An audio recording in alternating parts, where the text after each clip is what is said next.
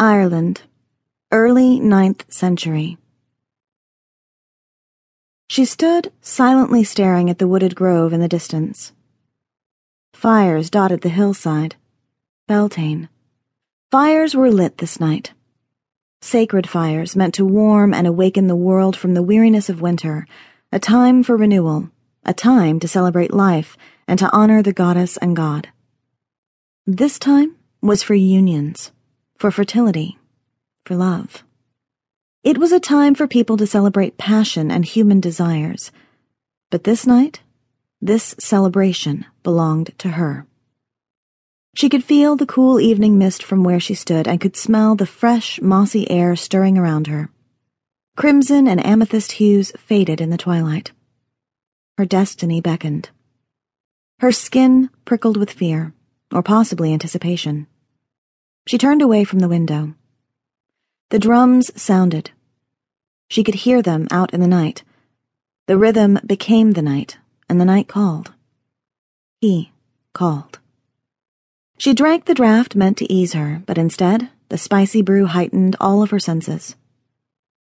Warmth grew deep inside her, coiling tightly in the very depths of her, spreading its tendrils through her belly. The drink, she thought, or him? The drums called to her.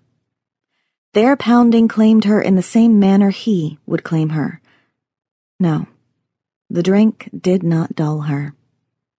She moved through a dream, and yet everything seemed very clear. Time slowed, senses heightened. She ached. The feel of light fabric billowing against her skin as she emerged into the night breeze teased her, aroused her. Would his touch do the same? As she neared toward the trees, her breath caught in her throat. She'd always known of this time. She'd waited for him and this night for most of her life. The crowds gathered around her, 2 tribes becoming one, 2 clans uniting for strength. This union offered hope, protection.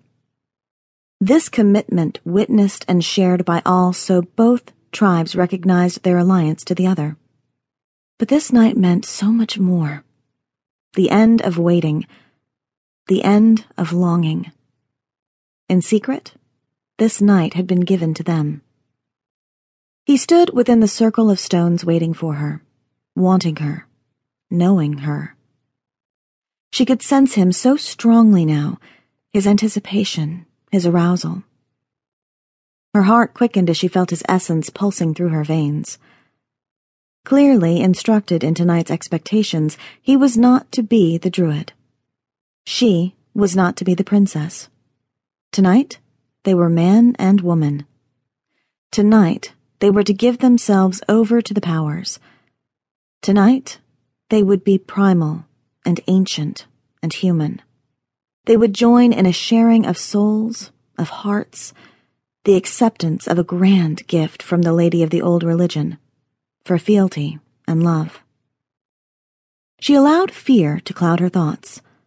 A nervous shiver flowed through her. She could not look at him, yet she knew he wanted her to look. He wanted to make her feel nothing but him. She knew his desires with assurance. She could feel them inside her. She shivered again, but this time, not from fear. The fires danced and licked at her, smoke and the mystery encircled her. He encircled her. Her skin burned. Sweat beaded on her skin despite the chill of the night air. Every nerve ending tingled with life, despite drinking a potion to dull. She dared to look at him. One glance from under her lashes. He stood a short distance away, waiting for her in the center of the sacred stones, powerful, dark, mysterious, raw and male. She could feel him watching her, caressing her with his gaze. The knot deep within her tightened even more, and the fires burned hotter. He reached for her, easily lifting her to stand with him. She raised her eyes to look at his face and accepted his warm smile.